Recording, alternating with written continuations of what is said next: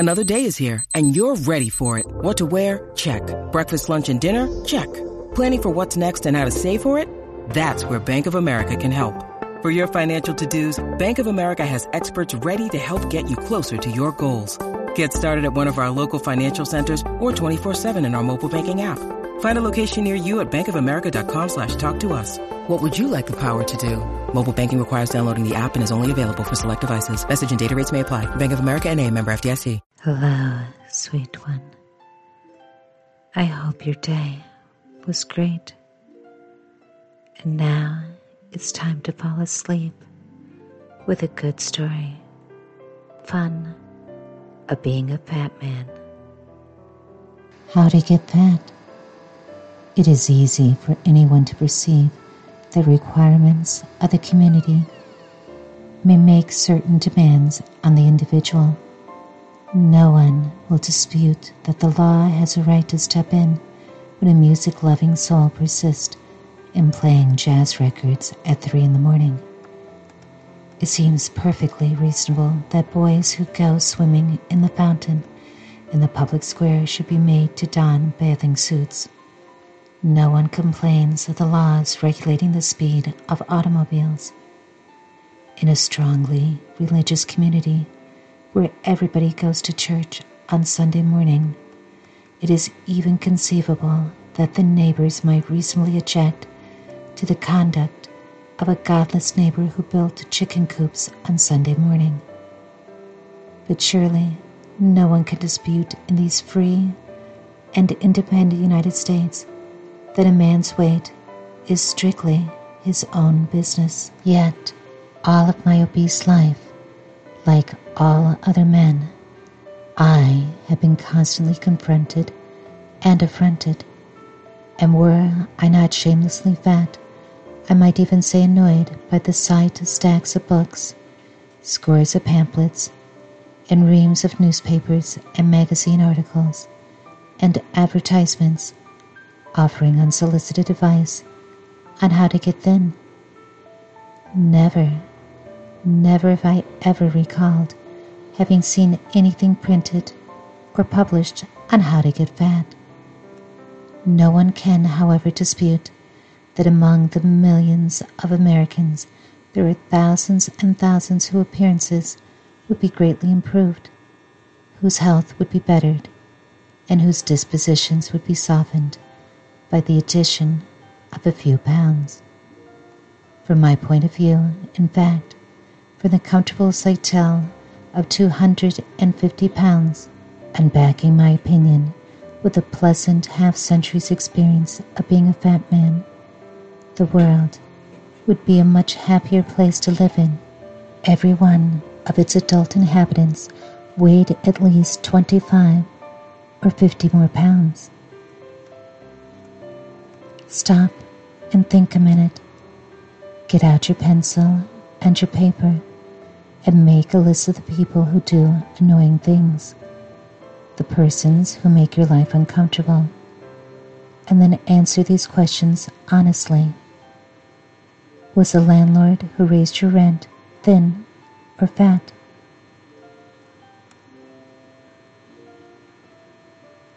Skylock, who foreclosed the mortgage and turned the widow and orphans out to starve, can you picture him as anything but a thin-lipped, thin-blooded, thin-bodied creature? What is the average weight of the vamps who lure husbands from their happy homes? Did you honestly ever know of a married man eloping with a fat girl? Which cook was it that complained the loudest when you got home late to dinner? The fat one or the thin one? When you had been feeding in your flivver, would you would have rather been stopped by a fat cop or a thin one? If in the middle of the vacation season you were trying to get a Pullman accommodation and there are none to be had, from which railroad clerk will you obtain the most satisfaction? A fat, smiling Bob or a Slim Jim? There isn't any doubt about it whatsoever. Every person with the truth in their soul will readily admit that the vast majority of human pests are underweight. Look at the next life insurance agent who comes into your office to bother you. Fat brings happiness and contentment to the person who has it. And being happy himself, he spreads the contagion to others. In fact, if the whole world a few years ago could only have gotten fattened up a bit, there would be no need now for disarmament meetings and conferences. There just naturally would not have been any world war, for it's about the hardest job that there is to get a fat man into a fight. Therefore, in making an attempt to formulate rules for getting fat, the feeling is to me that I am doing a signal service to my fellow man. I realize that it is a difficult task, much more difficult than advising people on how to get thin. For anyone can get thin. You just quit eating, and you can always reduce. Exercise violently, and you will always lose weight. Getting fat is a vastly different matter. To get fat, you have to learn how to get the most out of life. Yet, it can be done. Anyone who will faithfully follow the 5 simple rules laid down here will soon find that he is adding to his weight. First, cultivate a fat disposition. Make up your mind that nothing can happen is worth you worrying about. Worry accomplishes nothing. If you can help a thing, why worry about it? If you can't help it, why worry about it? And at any rate, 50 years from now, it will make absolutely no difference. The things that you worry about will never happen. Don't wear yourself out trying to accommodate things. Alexander set out to conquer the world, and where's he now? Nothing but a bad memory. Number 2, disregard other people's opinions and actions. When people find themselves troubled, it nearly always comes from their relations with another, from mean or unjust things that they have said and done. Yet, in a fat man's philosophy, these things are of little account. People do things, mean things, or kind things, because it is their nature to do them. 1,000 causes combine to make them what they are. Try to find out what it is that makes him act that way and try to forecast the next mean thing he will do. And always remember that what he does will hurt him far more than it hurts you. Third, let your mind govern you. Always remember this. It is not what happens that counts. It is what you think about what happens. You may get up in the morning, you had a picnic planned, and find it raining and sleeting. What a terrible day is your thought. The morning mail brings you unexpected notice that a rich uncle has died suddenly, leaving you $100,000. It is still raining and sleeting, but it has become a wonderful day for you. It's all in your mind. Whether life is pleasant or unpleasant, all depends on your mental attitude toward it. Fourth, beware of exercise propaganda. Back in the days when the human race lived in caves and trees, when it had gone to fight saber-toothed tigers and giant sloths every day to keep alive, there was undoubtedly a great necessity for exercise, and everybody got plenty of it. But for thousands and thousands of years, as civilization has progressed, our habits of life has changed. The successful man of today isn't the man who is strong enough to kill wild animals. He is a man who has cultivated his mind in some special direction by intensive efforts. Remember this, practically every form of exercise has been commercialized. There are people who make money out of every kind of exercise, and they are active propagandists for exercise. Get enough sunlight and fresh air, and you need not worry about exercise. Fifth, quit worrying about your diet.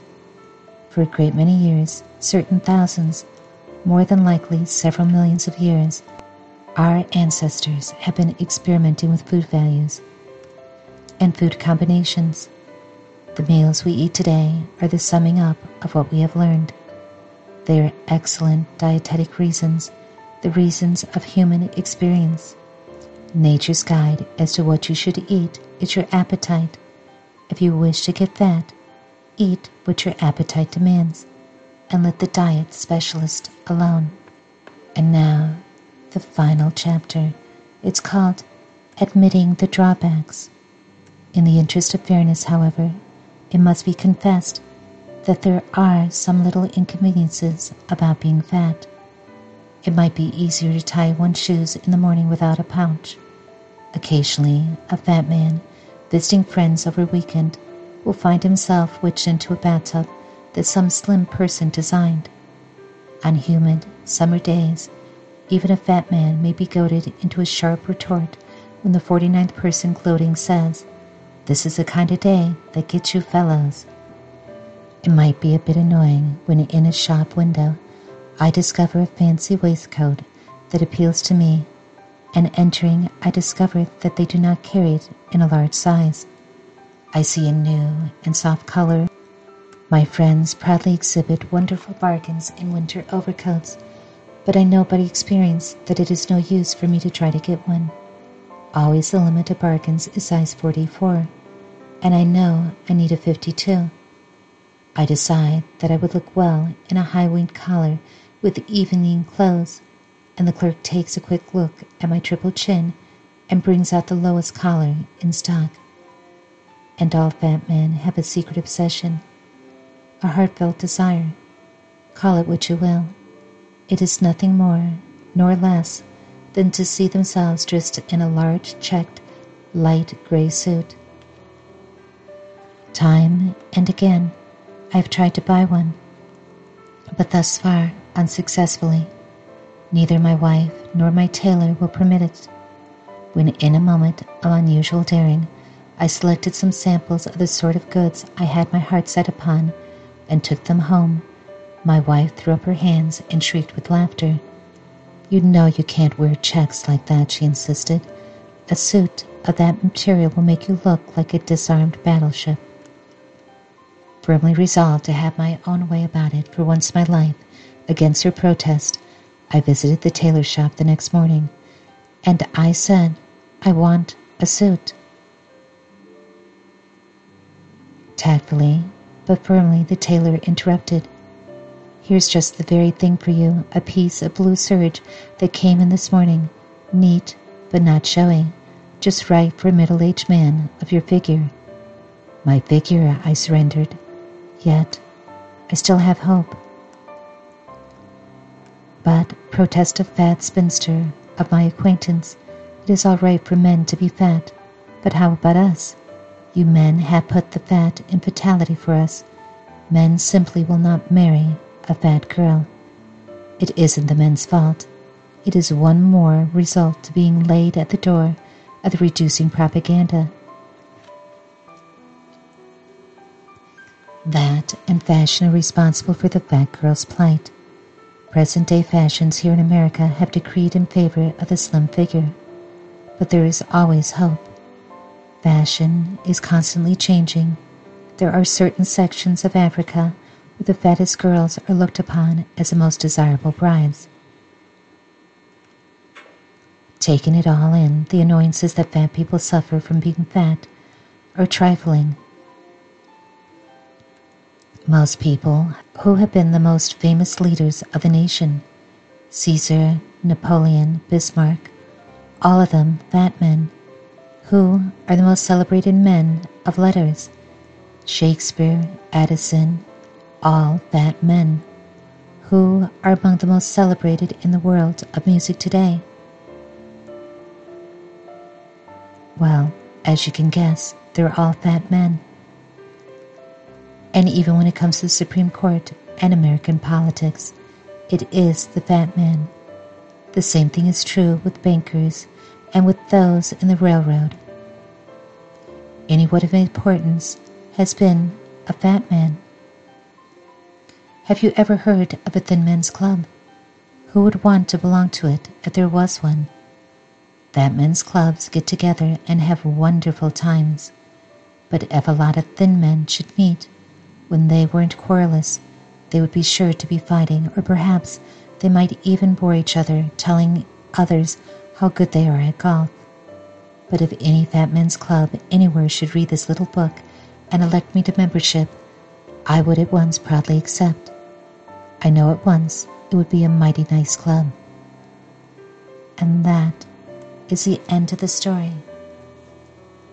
I do like this book. I feel like the man was ahead of his time. William Johnston understood that it is not your weight that matters. It is who you are. And if you happen to be somebody of a larger figure, there are so many pluses to being that. He talks about how there are people who are more patient, people who are more caring, who take their time to enjoy life. I like to think that everyone of all sizes are like that. And now it is time for you to get some rest. Next week, I'll have a new book to read for you. Good night. Sleep well.